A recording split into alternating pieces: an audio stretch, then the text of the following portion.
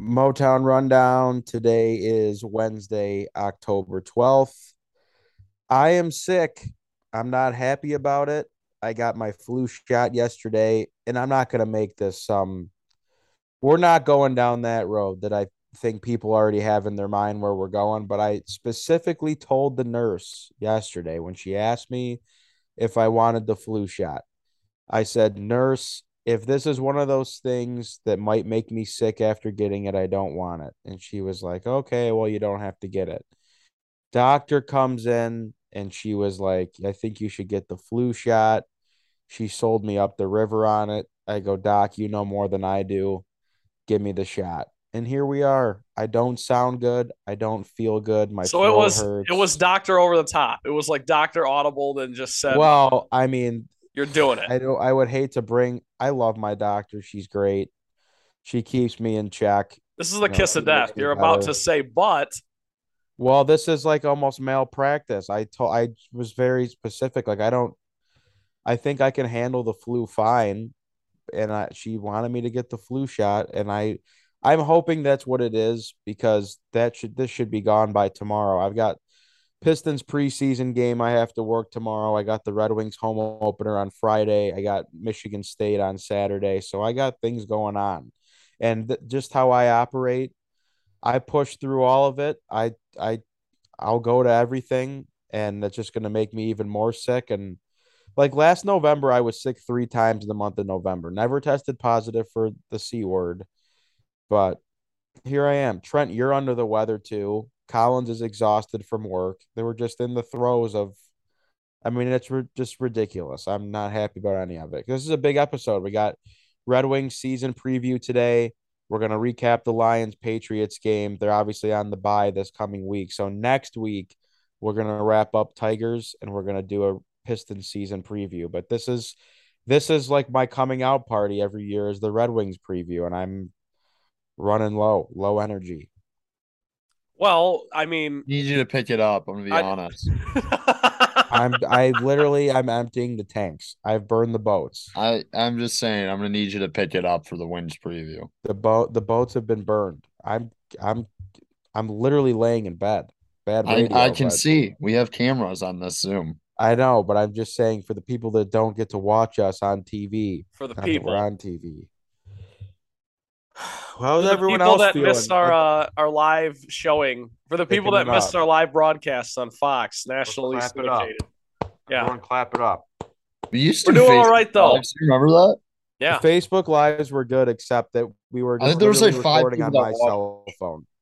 So sometimes we got people to watch. I thought that was a great thing that we did. We didn't have good equipment though. We were just doing it on my phone, but that was a good time. It was a good period in Motown Rundown history, and now we've just been on Zoom for the last. It feels like eons until we get the.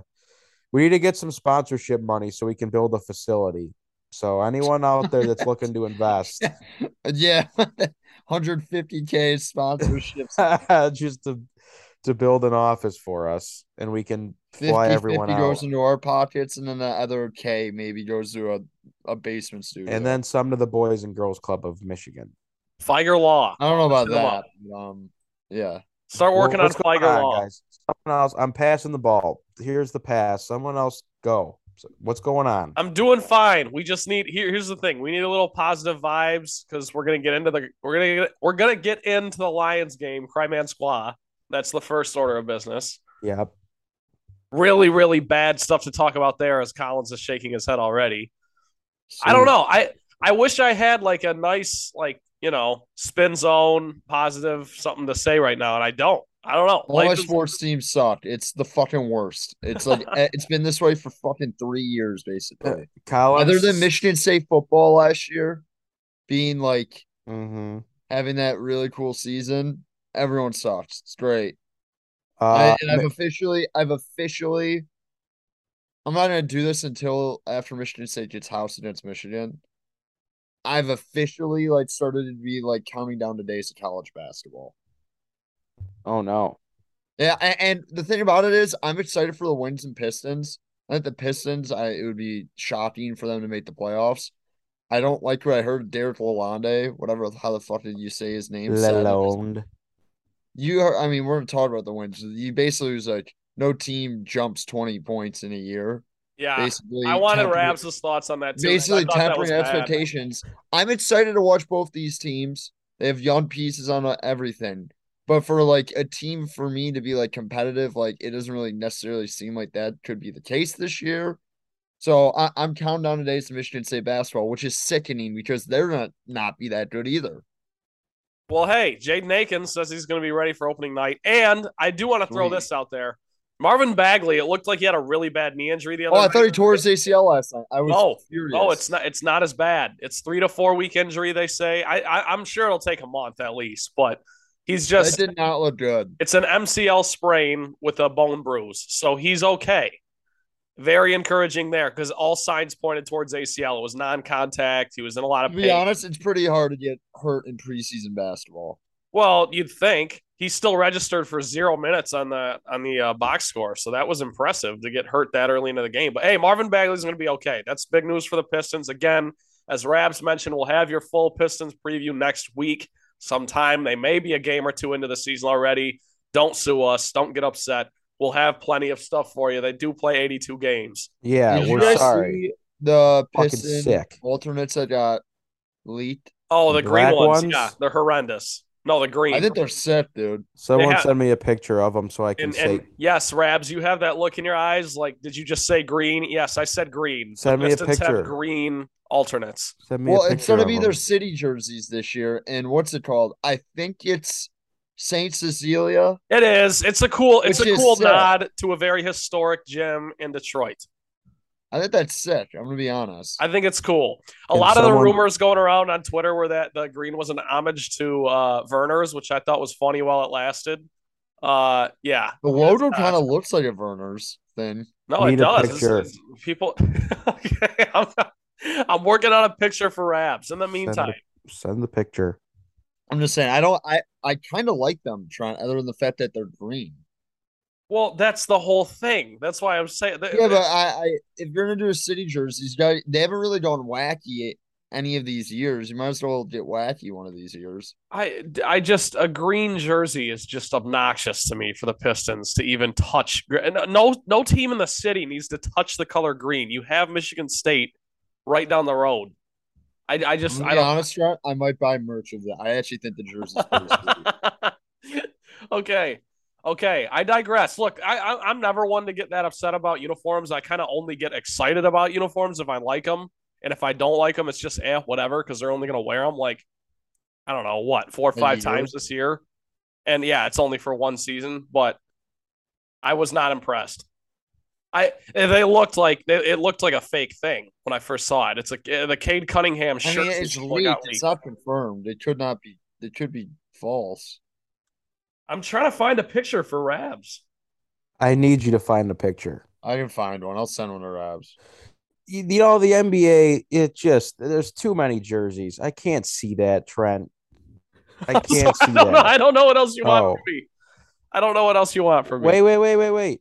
Put it up there again. No, I'm trying to find a better picture because you couldn't see that one. Here. Can't you just screenshot it and hold on? Well, sure I can. Here, sorry. That's all I was asking you to do. Rabs, I'm sending it to you right now. Thank you, Collins. Jesus. Check your Twitter. My Twitter? Yeah. Check your Twitter, not your text messages, your Twitter. Oh, hang on. I actually don't hate the logo, but I don't understand. Like, oh, this is the gym.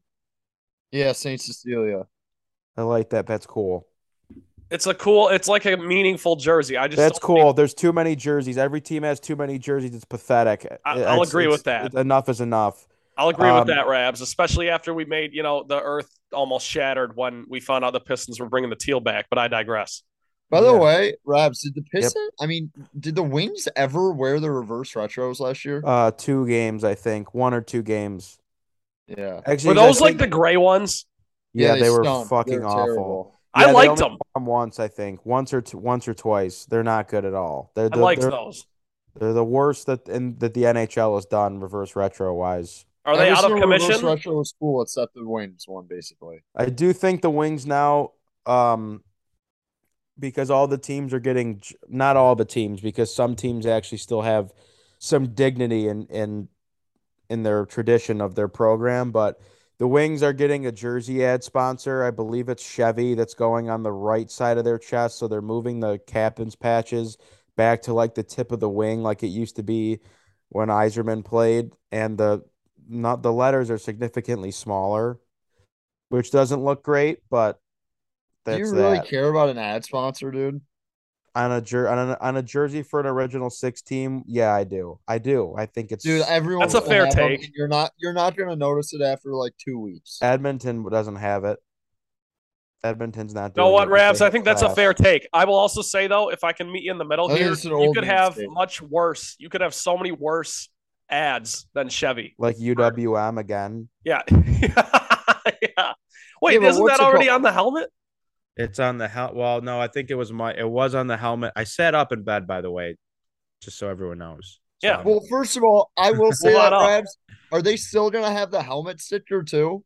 it's the ads on the helmet, and I think it's on the jersey. Two Are they different but the ads. same? Are they the same logo? I think it's Meyer. I think it's Meyer on the helmet again and Chevy on the jerseys, from what I'm Okay, hearing. Well, that's at least that's true to Michigan, and it's true to Metro I Detroit. suppose. I just think you're an original six team. It's embarrassing, I but don't whatever. disagree. I don't If disagree. I Edmonton don't Oilers aren't disagree. doing it, some teams aren't doing it.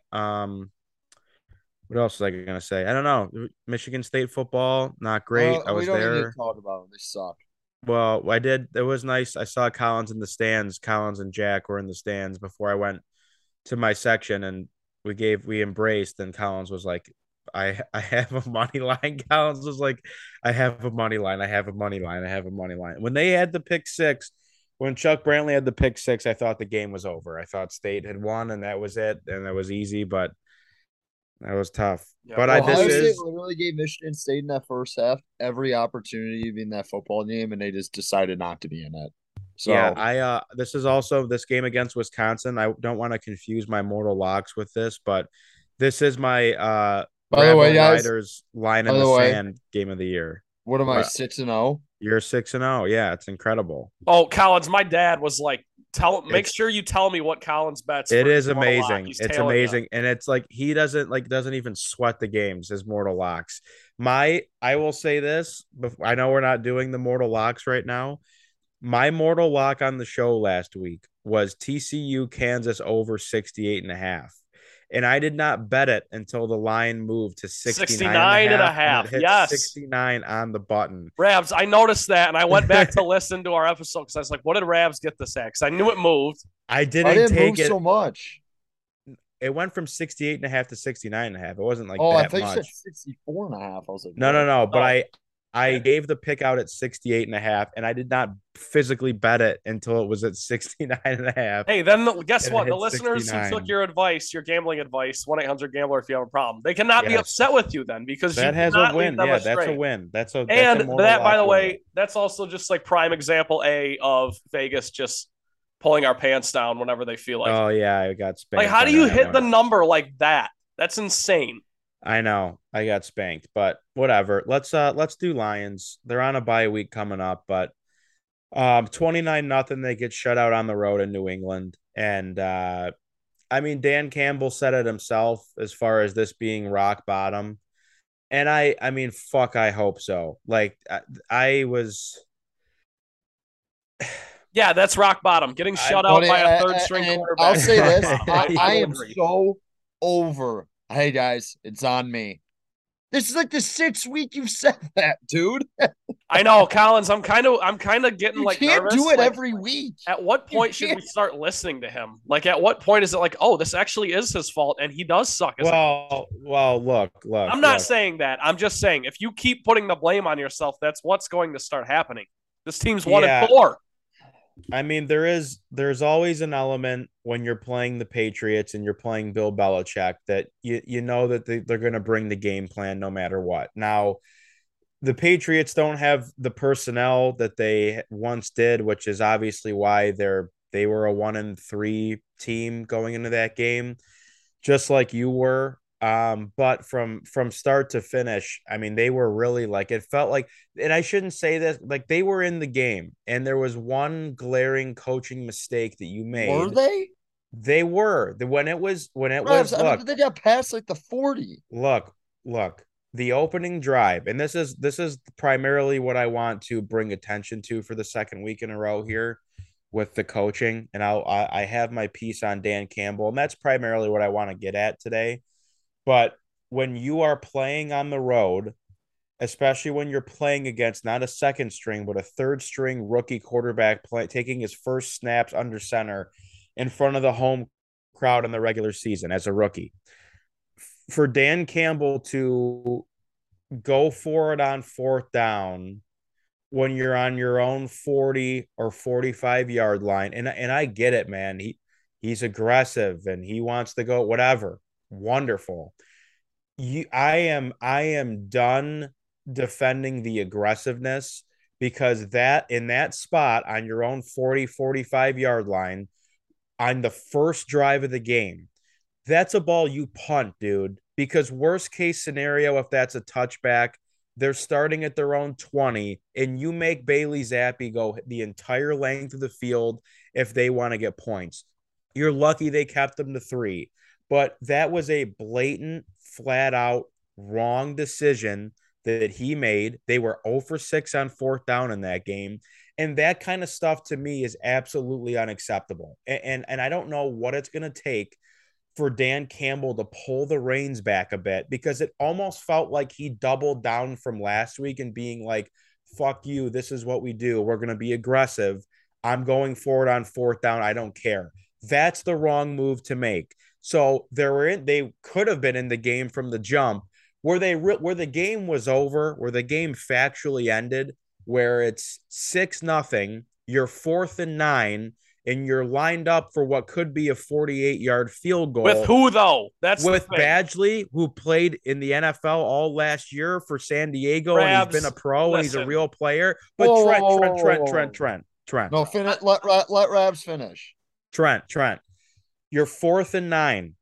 You're lining up for what would be a 48-yard field goal at 6-0. You can kick and get your 3 with what is there? 3 minutes left in the half. Probably. And presumably go to the room, and it's 6-3 and you're in the game. Instead, it's 4th and 9.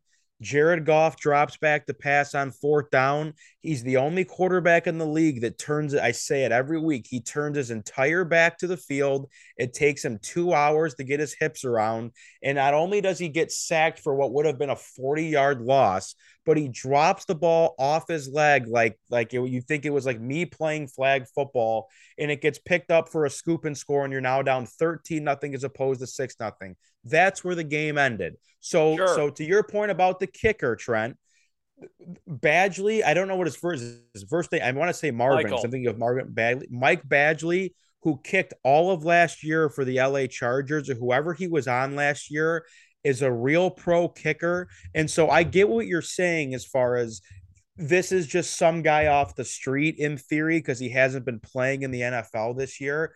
First of all, I don't know how Mike Badgley must have been on vacation in Aruba when they signed that guy last week. Whoever the fuck was kicking for the Lions last week, how you didn't call Badgley before him is criminal. Well, he was on the Bears. He was on the Bears last week. Badgley was? He literally kicked for the Bears last week. All right. Well, either way. This is my thing. And I promise I'll let you get back to it, but it's just because of the result of what happened. It was literally, it's not just that you didn't convert. I mean, I wasn't even expecting them to convert a 4th and 9. I wanted them to go for it because I didn't want to kick it.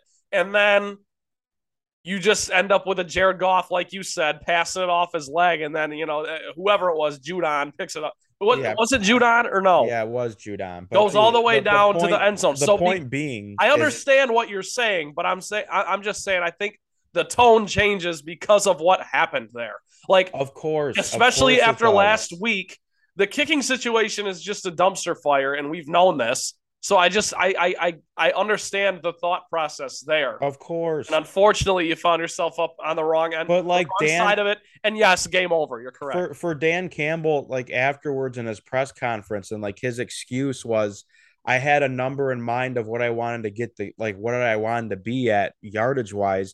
It's like, dude, what do you want him to be? Throw a 35-yard kick?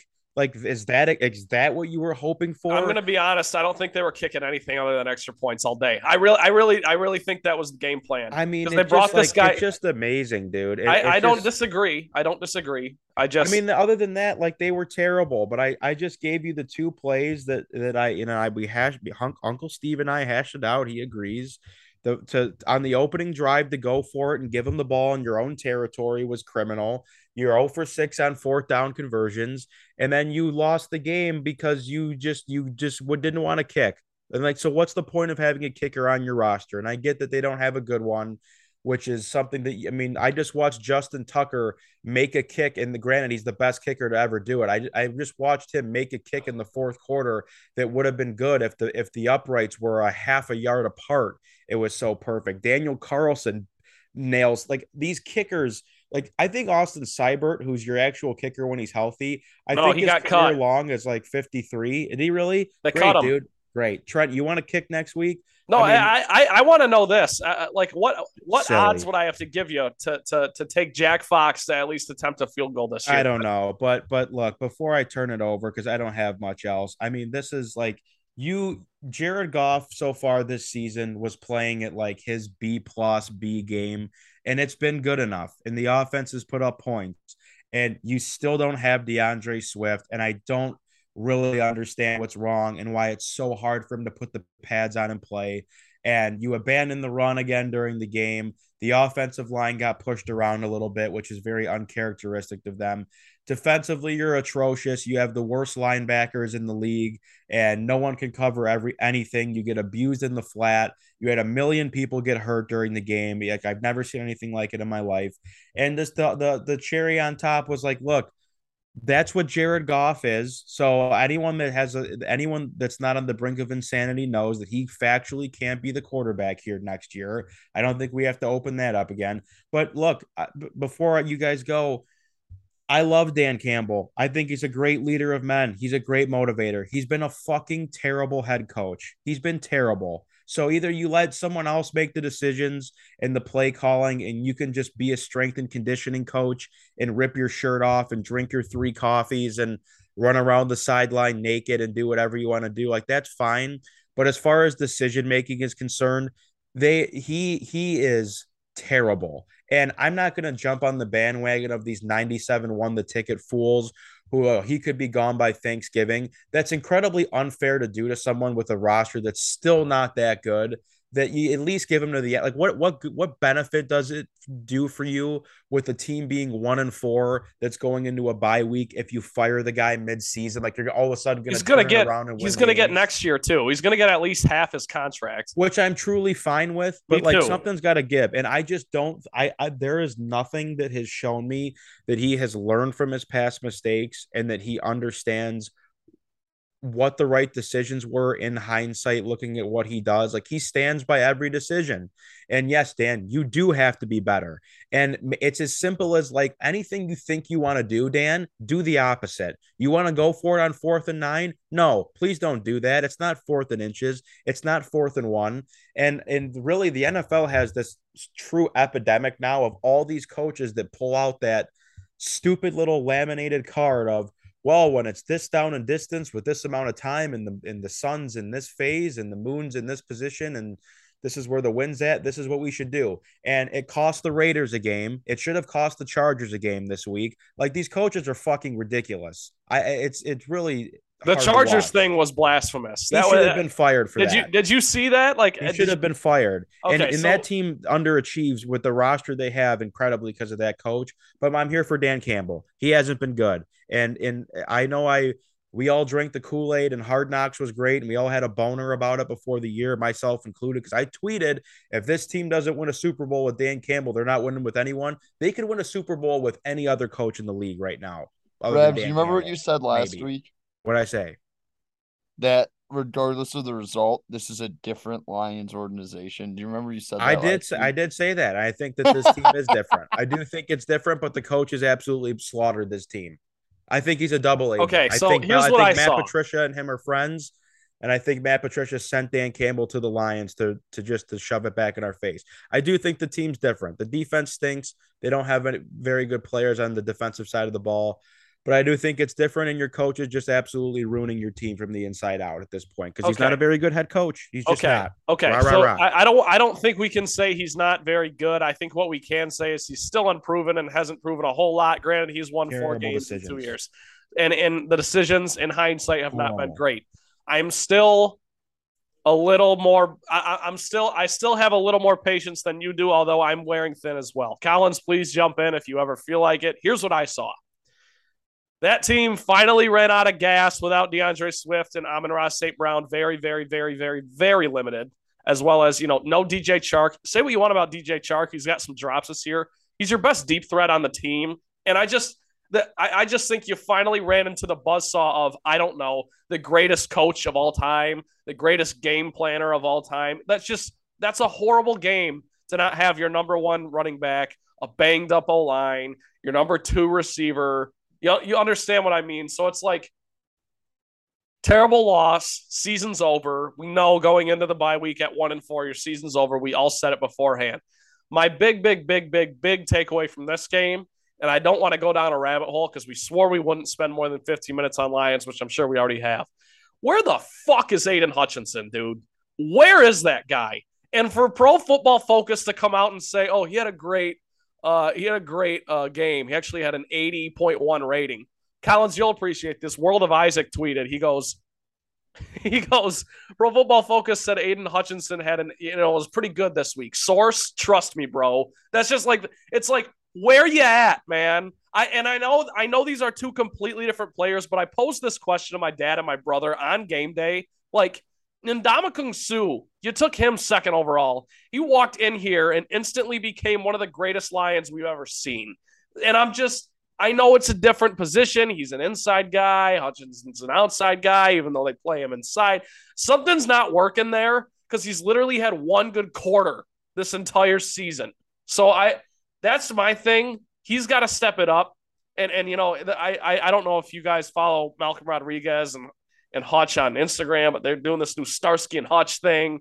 It's all hoo rah rah. It's all fun. And it's like, embarrassing. I asked my dad, I was like, who drove the car? Was it Hutch? Because Hutch isn't driving this car. Like, it's not working. So that's my big take. Like, seriously, from a 29-0 loss or whatever the hell the final score ended up being, that's my biggest takeaway from that game. Aidan Hutchinson, who you invested the number 2 overall pick. And again, I want to be very, very clear.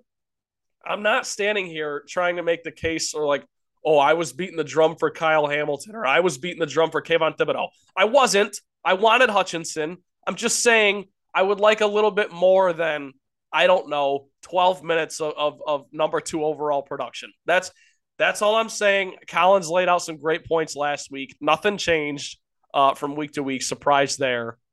What a time for the bye week. I will say this about Hutch. I'm so sick of the whole, and I've said this the last 2 weeks of everyone's like, oh, you can't be critical. You went to Michigan State.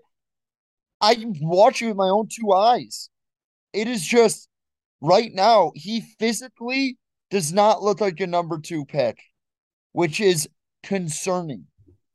If the production was there, if it wasn't there, and I saw some signs like, oh, like he'll be fine. He's staying in the pat. Like he got the Zappe'd one time, just spin cycle, but if he's living in the backfield, being productive in the run game or doing other stuff, I wouldn't care about the numbers. But like as you watch from an eye test, it doesn't look like he's doing anything. Also, one thing I want to say, Rabs talked about this. It was asinine that they went for it on 4th and 9. And if you might as well not have a kicker in the roster if you're not going to kick. I saw the Kansas City Chiefs. Harrison Butker didn't play last week. They pick a kicker off the street. He makes a 55-yarder to end a half. What the fuck are your scouts doing? Listen, he missed it's 2 not kicks that in that hard game, to though, find too. a kicker. He missed 2 kicks in that game, too. I'm just saying. Still, Trent, you kicked that 10 out of 10 times. Yeah, they're pro kickers, man. Come on. Also, the Lions season is over. It basically is. Well, yeah. So you're 1-4, yeah. If you want to, and to be honest, none of us said they were making the playoffs. And I think the first 3 weeks we clouded our judgment because I think they looked like a very serviceable team. Season's over. They're not coming back from 1-4. You just don't do that with the roster they have. They're pretty banged up. So now we're moving into a season, and it's week 5, which sucks. It sucks. And I'm gonna tell you what's gonna happen. They're gonna win a bunch of shitty games at the end of this season to make their record look better. And they're gonna end up around 7-10. It's gonna be a classic, like mid Stafford season back in the day. Yeah, like they're Which finally going to take advantage of the it's Jets. like they're gonna win the last Okay, 4 games of the year. you know And I'm what like, though? okay, I'm starting to cool. get concerned, not concerned, but like it's just funny how this stuff works out. And I really wish I could remember this gentleman's name. He played for the Lions, and he does one of the Dan Orlovsky. no. They do the pregame show with Rob Rubik at the Bud Light Power Hour. This gentleman, he was a very nice man, played for the Lions for like 1 or 2 seasons, and he's up there doing his due diligence. And TJ I, Lang. and no. It was like way back before we played. I'll get back to you on this because I know me or Brock can think of his name, but I end up going up to him. I shake his hand. I'm talking to him. This is like last year. We're talking about how the culture has shifted. You finally won your first game. Now we're starting to talk about all this. And I said, next year you play a fourth place schedule. Blah, blah. He said, stop right there. There is never an easy schedule in the NFL. And you know what? You're looking at it right now because the Giants, who I thought sucked, are 4-1. The Jets are a mid-tier team in everyone's power rankings. The Jaguars are still very much alive to win that division. The Bears somehow have more wins than you do. And these are all games that all three of us sat here. I have the sheet right here that we kind of went through and said, oh, you should beat the Patriots. It doesn't matter whether Mac Jones or Brian Hoyer or Bailey Zappe's playing quarterback. So Collins, to your point, like they might win a bunch of games here, but now it's starting to look like this schedule wasn't as easy as we all thought it was going to be. Go figure. I don't know. That's my only thing. I didn't mean to cut you off. If there's any more thoughts, Oh, I'm just saying that's all they I had to got for win Lions. the thing that's disappointing is last week was legit a must-win week, and it Yep. was the worst they looked all year. Yeah, And didn't even show up, and that's on your coach. It is. it's the same shit that happened with Michigan State. Like at some point, it's coaching. At some point, it is coaching. And by the way, I wasn't even mad about the first 4th and 1 call. It was legit maybe the worst play call I've ever seen on a 4th and 1, considering the fact I know the rushing numbers won't like put this in the pudding. It felt like they were getting 3 or 4 yards every single time they decided to line up and just run the football. I also think no, Collins, you're That exactly was right because crazy. that is Jamal the bread Williams and has an butter. H-back. You obviously know he's getting the football. Yeah. What it was so stupid. Well, No creativity there. Just run the football up the gut. You're getting that first down. and that's been the bread and butter of this offensive line and really this unit all year. And that's why that was so frustrating. And also, I'm pretty sure the Detroit Lions have committed to never giving Jared Goff a quarterback sneak in his entire 2 seasons here because that right there was was your chance to do it. Like they won't even try it, man. They won't even try a QB sneak with Jared Goff when you need a half a yard. That's it. I'm done. Your defense finally showed up, kinda. You finally kinda showed up, and you hold them, like you said, Rabs. You hold them to 6 points, really, in the first half. You gave them 7 on the Goff fumble or whatever. So for you to score 0 points in not only the first half but the second half, and if you do the math there, that is 0 points for the game. It's just, I don't. I've run out of words to describe. We go through these ebbs and flows of like it's the number one scoring offense. And then the defense finally shows up and the offense doesn't score a point. I'm done. I got nothing. I've got I nothing. don't want to talk about him anymore, Yeah. but it's some of the decisions Campbell's made this year, and to get blown out to a not that good New England Patriots team, to Bailey Zapp, a 3rd-string quarterback. I watched this guy last year play Michigan State, and he was actually pretty good at Western Kentucky. I will say that, but like even Michigan State beat Western by like 25 points. I'm just saying, my football teams have broken me, so I'm done talking about them for this week. Okay, fair enough. The Lions are on the bye. Let me go look at the picks real quick. I know they're on the bye, so we don't have picks to give this week, but I did want to look. Oh, we all had Lions +3 and the under 45.5. So we hit the under, but obviously the Lions didn't help us out at all. So, all right, that's that. That's Lions talk. We'll do mortal locks at the end, but before we do that, it is time to talk Red Wings. The NHL regular season is now underway. For some reason, the Wings start really late. They open the season on Friday, the 14th, at home against the Montreal Canadiens. I'll be Pretty. there. Rabs. I'll be working. I Yes. have a quick question because I love to be studious here, and I'm going to shut up and listen to you give all your Wings knowledge. I'm going to be a sponge because I'm all in on Yeah, this season. I've been texting you all week. I think I know. Rasmussen breakout year, but Yeah. who is going to win Light the Lamp on Bally Sports Detroit this year? Oh, You know what I'm talking about? yeah. A I'm little gonna pick the say. stick deal. I don't know if they let Natalie do it. Is Natalie part of the light the lamp? Natalie I Kerwin. am not sure if the I reporter. don't think so. I think what's called she'll be at a bunch of the games. I think isn't Trevor Thompson the in-game reporter for the Wings Yeah, exclusively? He's the yeah. host at the I'm desk. gonna Yeah, say Jimmy Howard wins it this year. He's new to the team. I got Mick. I got Mickey. Dude, Mickey has shout to out to be like, Mickey Redmond. Wearing I don't think we discussed this enough. I always mention it every single time I watch a Wings game. The fact that he just decided that I'm gonna wear a dress shirt and a Carhartt like flannel. Flannel. Yeah, It's so funny. that's awesome. And amazing. no one says a But word. It looks terrible. I'm like, this is awesome. yeah, no, it's great. Anyway, I didn't mean to derail everything. No, I Jimmy think Howard's the guy. the Jimmy Howard's the broadcast guy. games they What is play. Jimmy Howard doing this year? I think he's just gonna do like what Ozzy does. They're gonna kind of rotate in there on the desk with Keating. Is Ozzy in the mix still? Yep, still Ozzy. They just And they added Jimmy did they because get rid of that? Who did they get Manon rid of Rayom now? is gone. Who is? Manon Rayom, the Oh, chick. the woman who's the goalie. Yes. Okay. Can you please tell us the story of you being in Jimmy or not Jimmy Stevie Y's car before Oh my you God, dude. Yeah, that so yesterday, I guess every year the Red Wings have this, they call it the face-off event at the Motor City Casino soundboard, and it's essentially where all the corporate sponsors, so pretty much anyone or any company that, you know, That's just spends sweet. millions and millions of dollars on advertisements and whatnot with the team.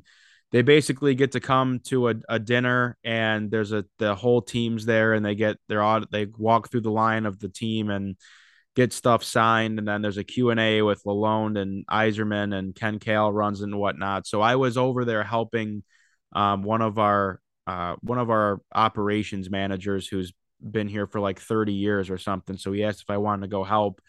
And so basically all we were doing was like as the players were arriving, we were just lining up their cars just so they could, whatever, they could get out and exit when they had to.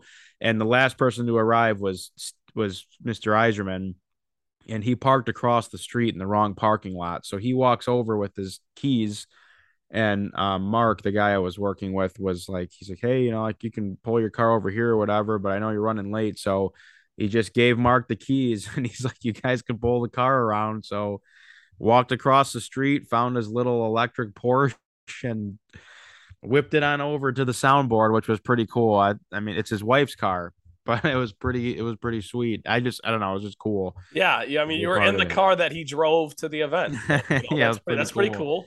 It was a huge fanboy moment, but yeah, no, it was cool. So that was exciting last night to kind of have that face off event that they do, and the whole team was there, which was sweet. But yeah, I mean, aside from all that, we'll get into the business here. They start the season on Friday at home, which is great. I'm sure it'll be a sold out crowd. Play in Montreal, who has some pretty exciting storylines. I mean, Nick Suzuki gets named captain over there, so his first regular season game is captain. The number one overall pick in this year's draft, Uri Slavkovsky, made the Canadians roster, and he will be in the lineup on opening night. So and it's an original six matchup too. So pretty sweet to see that go down on night one. So just to kind of look at the team, and I feel like I could always talk about this team for hours. I love the Red Wings. I love hockey. And it's, something that I feel like I'm well versed in, but so we'll try to just break it down as best we can. Um, this team last year coming off of a 32-40-10 record, which was good for 74 points. For some perspective, the team that finished last in the Atlantic Division, Montreal, who again they play on Friday, finished with 55 points. So coming into this year, and I know that there were some comments made that I don't know, Trent, what was the way that it was posed as far as what Lalonde said about the team that you wanted to bring up? Well, what he was essentially saying was he was asked about, what the expectations are this year or something like that. And he said, hey, the last team to make the playoffs last year scored 100 points. This team scored 76. Jumps like that don't really happen. Like I'm paraphrasing, of course, but that's essentially the point he made. Yeah, and I understand where some fans may hear that and be a little bit discouraged, but to his point, so like I just said, the Red Wings had 74 points last year. The Boston Bruins were the fourth team to make it out of the Atlantic Division. They were the wild card team. They had 107 points. And, to go to his point of the Washington Capitals, the worst team, quote unquote, to make it in the playoffs out of the Eastern Conference had 100 points in the Washington Capitals. So 74 points to 100 points is quite a jump. And it's just a testament to how good the league is that's really where your number is going to have to be around to make it as a wild card this year.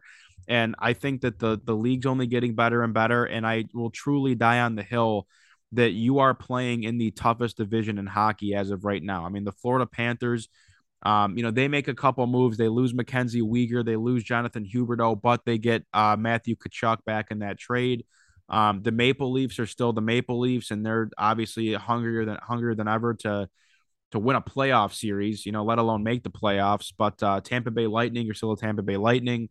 Another strong year out of Boston. Buffalo's getting better. The Senators are getting better. They might even be better than the Red Wings this year, depending on how things shake out. And then Montreal got a little bit better too from being at rock bottom, but not a team that I think is going to compete in this division at all. But nonetheless, I mean, you play in a difficult division, and so for him to make that comment, I don't think there should be too much that's being read into that. But what Red Wings fans need to know is that this team took a substantial jump with their roster from last year to this year.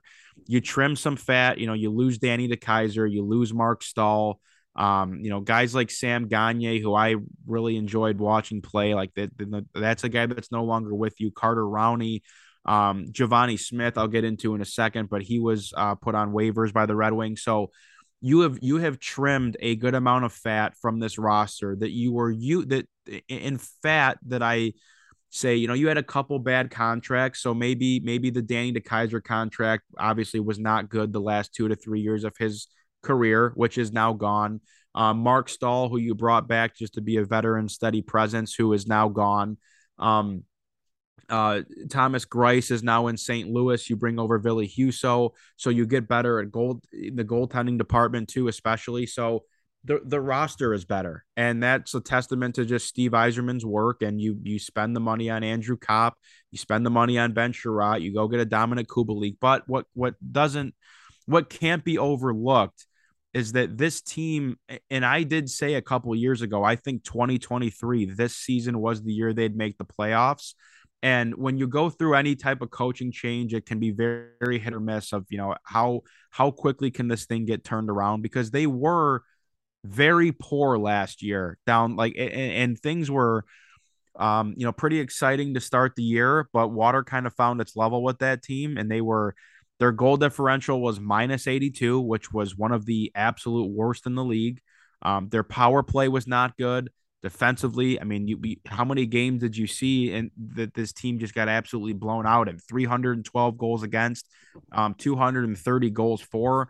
To put that in perspective, the Panthers won the division last year, 340 goals for it. So they're scoring almost literally over 100 more goals than your team did all year. So there were several deficiencies in this team just based on personnel, and I think a lot of it has been solved. So, and I guess to get into the roster of what they're going to look like on opening night.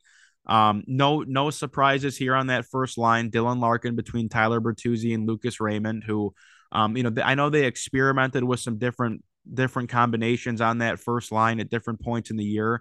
But I think it all came back down to this line being the most productive as far as combinations are concerned.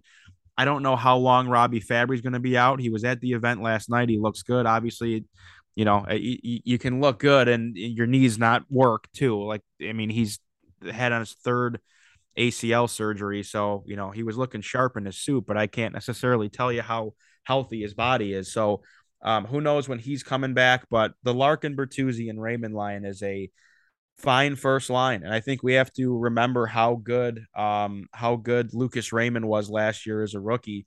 I know he didn't end up being up for the Calder voting, but he was right outside the top three. So another year with those three together, I think bodes for a very promising top line. And you have two guys in contract years, and Dylan Larkin and Tyler Bertuzzi, that, I mean, right, wrong, or indifferent, are going to have to prove as much as they can to get the money in term that they want. So that first line's great. And to me, where the conversation really has to be is in lines 2 and 3.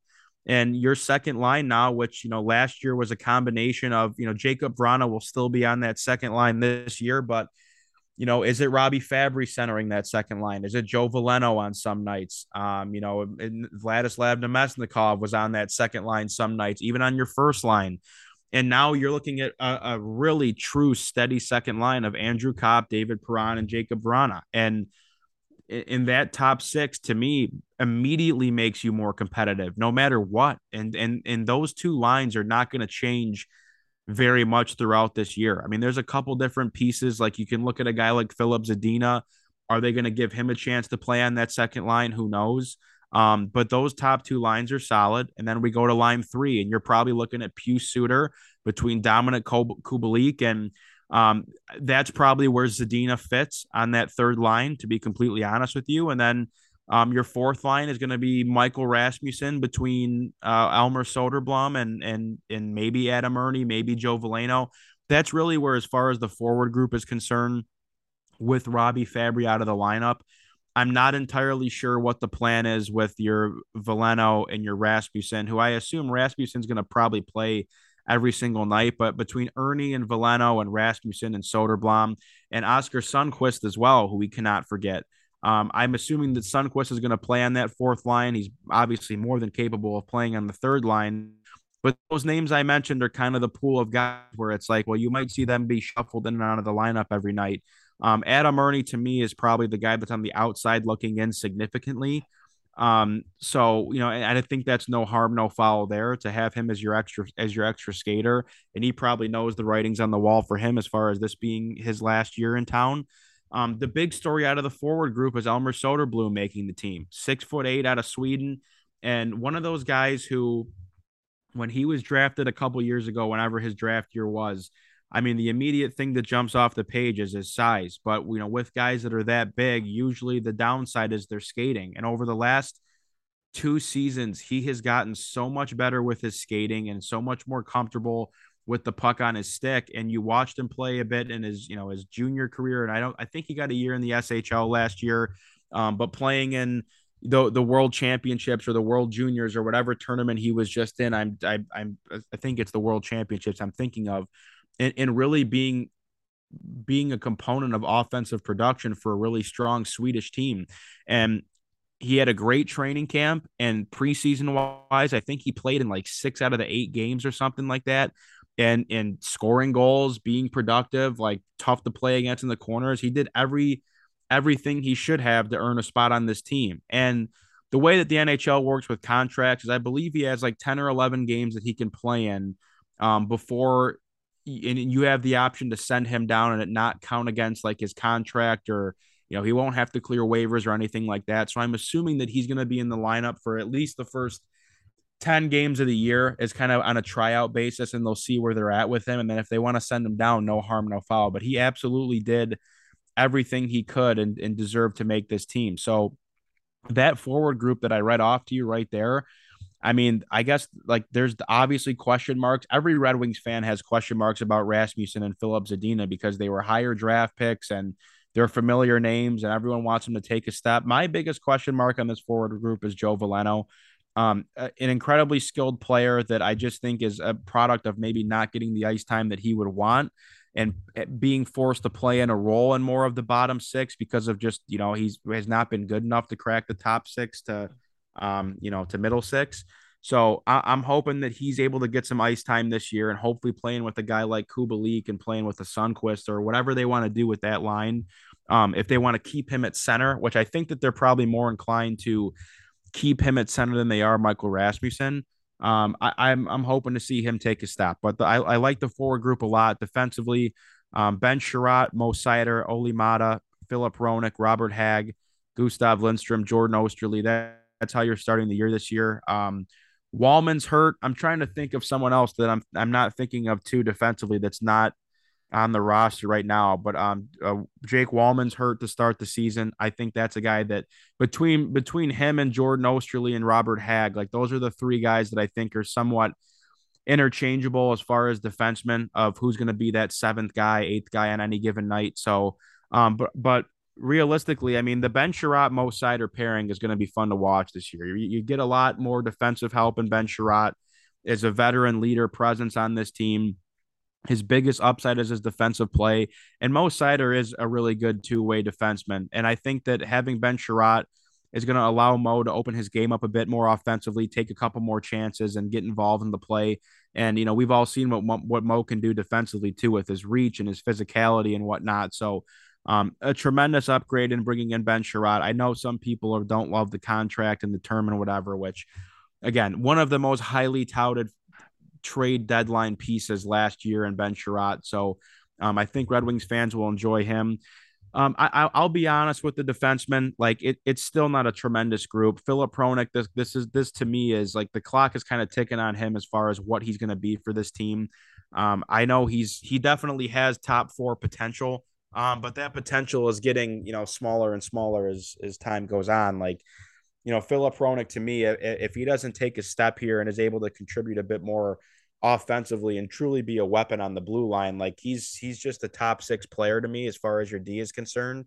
Oli Mata is another guy that kind of brings more of that defensive edge to him. So the thing that I like about those top two pairings is that you really have a nice balance of a more defensively inclined defenseman with a more offensively inclined defenseman it seems to just be the formula of what works in the NHL as far as, production from the blue line. And then looking at your last pairing of, whether it's Osterley and Lindstrom, Robert Hagg and Lindstrom, Lindstrom's kind of that defensive presence, and people have mixed feelings on him I don't think he has matured as quick as many people would like. And I think there's sort of a split camp on him of whether or not he really plays into the future here. But to me, as a right-handed shot defenseman that plays tough, decision-making needs some work. It's not a guy that's going to really produce for you offensively, but he can eat up penalty kill minutes.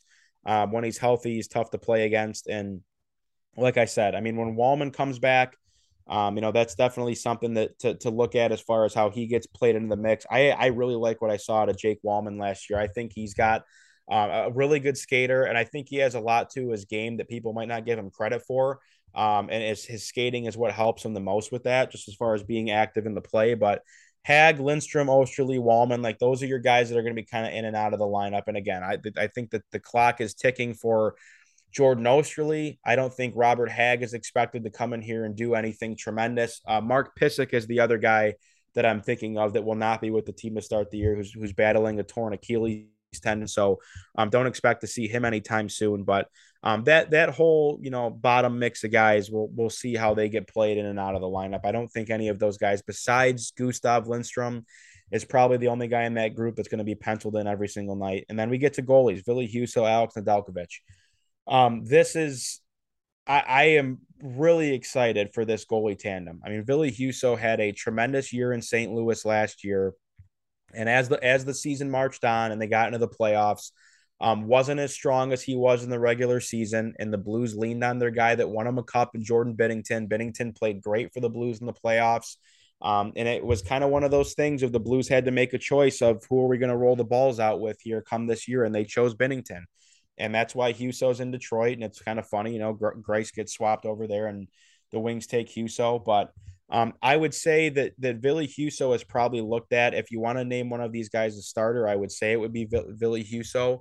But more and more teams in the league are doing the split goalie rotation. So him and Ned are going to probably see relatively equal time unless one of these guys steps up and makes progress. And I believe Ned's on the last year of his deal. He might have one more year after this. Husso's got a couple more years left because they just extended him a bit. But really the bottom line is that the writing is on the wall with the goalie situation. Sebastian Cossa is going to start the year in the AHL with the Grand Rapids Griffins. that is your goalie of the future. And I thought that he looked really sharp in preseason action. Um, Definitely still has a little bit of ways to go, but with his frame at 6'7", 6'8", whatever he is, just so sound positionally, really calm demeanor in the net, and I just think has all the makings to be a really solid professional in this league. And it's never it's always hard with goalies because there's of course the anomalies of your guys like Marc-Andre Fleury who get taken first overall. He has a cup of coffee in the AHL. Boom, he's right in Pittsburgh, and he's going to go down as a Hall of Fame goalie. But then you have your situations too, like Carter Hart, really high draft pick, the Philadelphia Fly, hit kind of hot. Really high draft pick for the Philadelphia Flyers. They really threw him in the net. I think he was like 19 or 20 at the most when he first started with the Flyers. Super strong start, but then water found its level with him and he struggled a bit. And now like people have eyes on him, like what's the deal with Carter Hart? Need a bounce back year. But the moral of the story with the goalies, and I want to make sure Carter Hart stays tied into this. Teams that are that poor defensively, like the Flyers, like the Red Wings, that don't score a ton of goals, that let up a ton of goals, that spend a lot of time in their own zone, that aren't really that sharp on special teams. And granted, the Wings weren't as poor on the penalty kills they were on the power play. It's very hard for young goaltenders to succeed when if that's the case. When you have older veteran guys that can stand on their head and eat 45 shots a game, it's a different story. But I know Alex Nedeljkovic had a bit of a disappointing year last year after he started off somewhat strong. But I am really promised on his, or I show a lot of promise in his game. And I think with now having a bit better defense, and your add forwards up front who not only can score, but your guys like Perron and Kopp, like those are two very defensively responsible players that are going to help you out in your own zone. So I think that the goalie situation is exactly where it needs to be. And the moral of the story is, or the bottom line is for this team, come maybe not next year, but the year after, Sebastian Coase is going to be here and it's going to be his net. So, I'm anticipating next year, maybe Coase, if Ned's not here anymore, or I don't know what, Huso or Nedeljkovic, only one of these guys is going to be here when Coase comes up. It's just how the world works. So whichever one it is that they want to keep, and I think it's going to be Huso. They'll have Sebastian Coase here that's going to get his, I don't know, 10 to 12 games, and then sure enough, the year after he'll probably take over the net. So that's the situation for them. Other than that, I'm trying to think of other things here as far as guys that got. I mean, really no surprises as far as guys that didn't make the team. I would say, Taro Hirose was sent back down to Grand Rapids. That's a guy that it's going to be very, very, very hard for him to find a spot on this team on the NHL roster. But a he got waived. Yeah, he did. So I guess with those guys, like to your point, they do have to clear waivers to get to Grand Rapids. I think the waiver claim process went through on like Monday, so I'd have to look. I didn't hear anything of anyone getting claimed by anyone else, but Hirose was waived, Giovanni Smith was waived, which might upset some people that liked his game. I did too. Trust me. I mean, that's a guy that plays strictly on your fourth line. He's not afraid to drop the gloves. But the bottom line is, the Red Wings have guys now that can play on that fourth line with a little bit of sandpaper, and they can produce on the score sheet, which Giovanni Smith really couldn't. The only other name that comes to mind is Simon Edvinsson that didn't make the team. In reality, when watching a little bit of his game in the preseason, definitely I think is just maybe half a step slower than where he needs to be. And you got to think too that a guy like Simon Edvinsson comes from a league where the ice sheet is bigger and you have a little bit more time to make plays, and you have more room to work in the corners, and you can stretch the ice a bit more. It's not as clogged up the middle as it is in the NHL. So maybe just a bit of a learning curve for him to adjust to the smaller North American ice. And I think that with some time in Grand Rapids, he will be more than fine. Nothing to be concerned about. But, just it's always a pleasure to watch his skating ability and how comfortable he is with the puck. So he'll be a force to be reckoned with come next year. I'm sure you'll see him at some point, but I don't know, man. I'm excited. That's kind of the roster for you. Again, Fabry's hurt, Pisic's hurt, Wallman's hurt. So in due time, those guys will make their way back into the lineup. It's just going to be sooner than later for Wallman and later than sooner for Pissick and Fabry. But and then we'll see where this team's at. But it's going to be hard for this team to make the playoffs just because of how good everyone else is. They're still a little bit of ways away. They have to figure out the Larkin and Bertuzzi contracts. That's priority number one. And then, we'll see what Steve Yzerman wants to do, because this will be another off season where you're probably going to go spend some money and, take inventory of what you see. And, your Pew Suter, who I think it's a contract year for Suter and Ernie. And I believe Rasmussen has some time left, but it might be a contract year for Sundqvist as well. So they're another year away from really being like a dominant. I shouldn't say dominant, but a more competitive team. But they'll compete this year, and they'll be fun to watch. And it's a team that's going to be worth watching on any given night. Like Dominic Kubalik had a great preseason. I think he's really going to find some resurgence to his career here in Detroit. No one has seen Andrew Kopp yet because he's been battling injury. Bertuzzi's been a bit banged up, but all good things in the city of Detroit for this hockey team. So first game's on Friday against Montreal. If you're down at Little Caesars Arena, great. I'll be there. I'll see you there. I will too. Should be a good time. So that's all I have. I'll let you turn it over to you guys. Do you want to throw anything in there or whatnot? What's it called? So Cobb's playing on Friday though, right? Yeah, it does. It sounds like he'll be in the lineup. I think Zadina's a bit banged up, but it sounds like everyone for the most part is relatively healthy. So Cobb should be playing on opening night. I would say yes. Okay. First thing, I'm a little skeptical about this goalie situation. I really am. I think if you were half Altovich wasn't that great. I didn't think that he had problems with his short side. I saw like bad angled goals. I feel like he was giving up like 2 a week. But there's potential there. And like you said, these guys are not on limited leashes, but it's more like an opportunistic like opportunity here where it's like they're not the future, probably. So it's like, hey, go play great and you'll get a bad from somewhere else, or we'll extend you until this kid comes up. Know what I mean, Rabs? So I'm more skeptical about this goalie situation, but you have good motivators for both these guys, and I think people around the league really loved that Husso trade by the Wings. Like I feel like everyone was like, "Wow, that was a steal." So that's optimistic, but I mean, I'm skeptical. I'm interested to see what they look like there because, like you said, I mean, this defense is still. It's been like 10 years, and this defense is still not doesn't have great depth. Yeah, it's not all that strong. I hear you, but yeah, I mean, I'm just saying when you put your defense in tight spots, like your goalie in tight spots, I don't know, so things are happening. And one thing I think people forgot about this Wings team because they started off the year really well. The back half of the year, legit embarrassing for about like a month there, where they were just bad. They were getting murdered.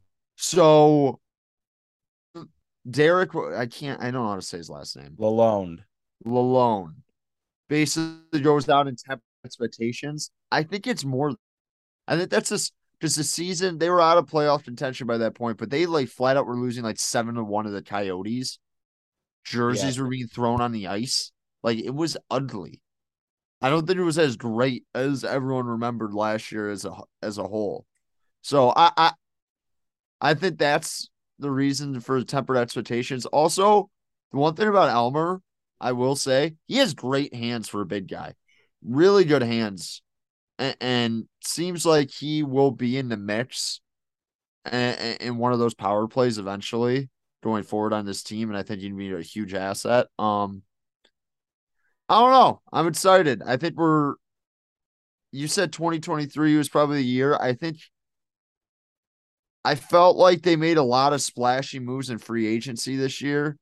I still feel like Yzerman is like he's circling one big move. And I don't know this year during the deadline, whatever. It still feels like this team is like a year away.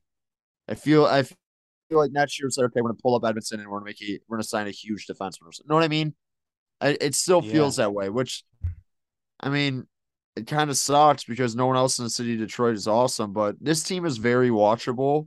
and should be very entertaining this year. I don't know if they're going to be in the mix in the wild card or whatever, but will be watchable. So that's more than I can say about the Detroit Tigers, Yeah, the Detroit Lions.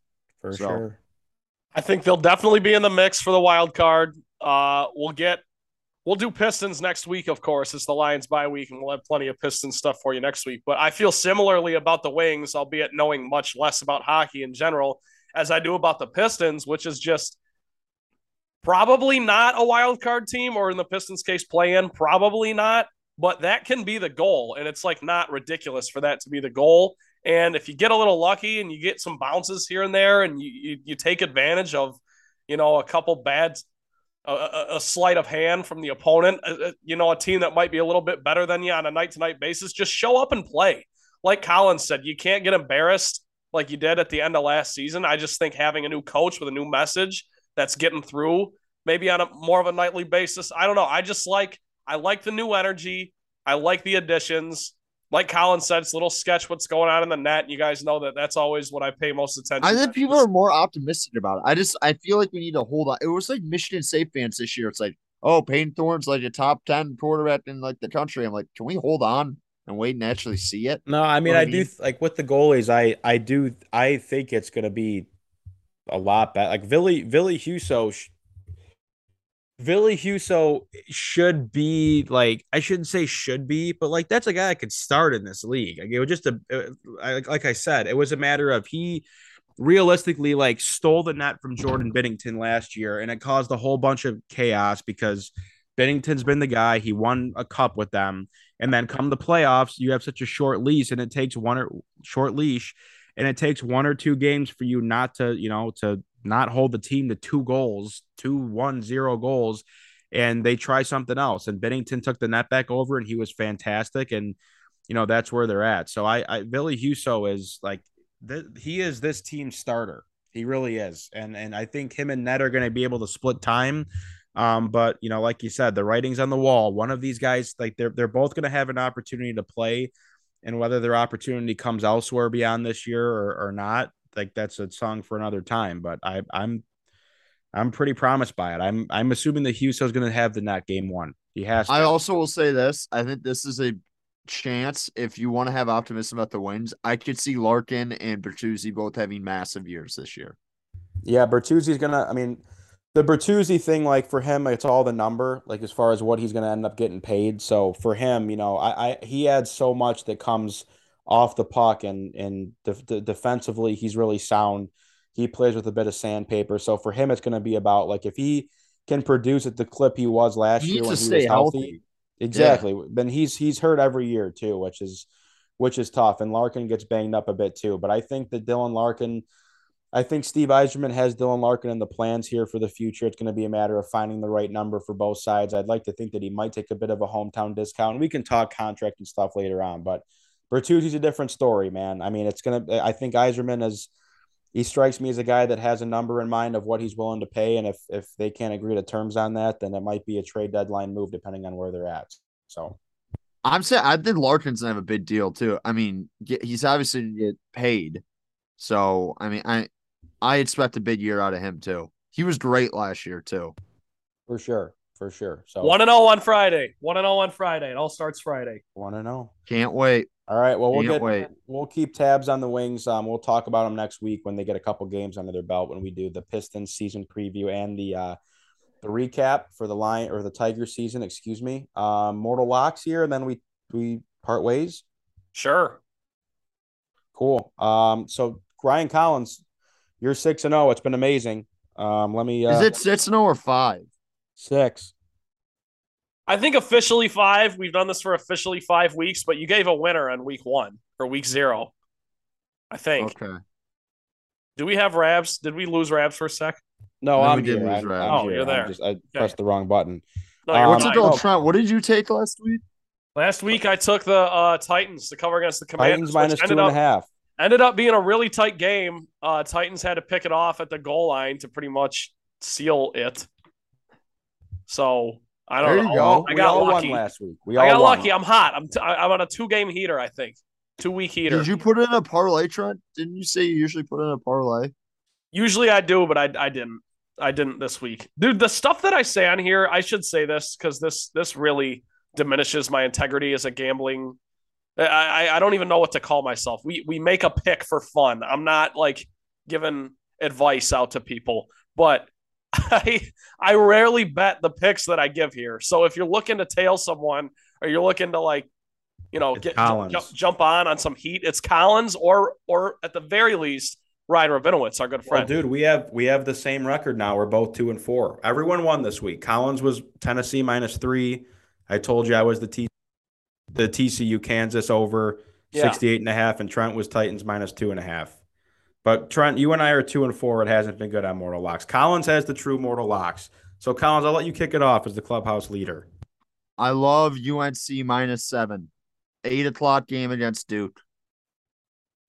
Basketball?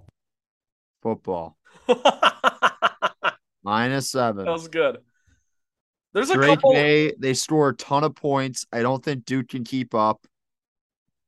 I don't think Duke has like a real football fan base. I could imagine that it's gonna be like 60-40 UNC fans at this Duke UNC game. And if you saw UNC's helmets this coming Saturday, they are filthy. And I just think That matters. That matters.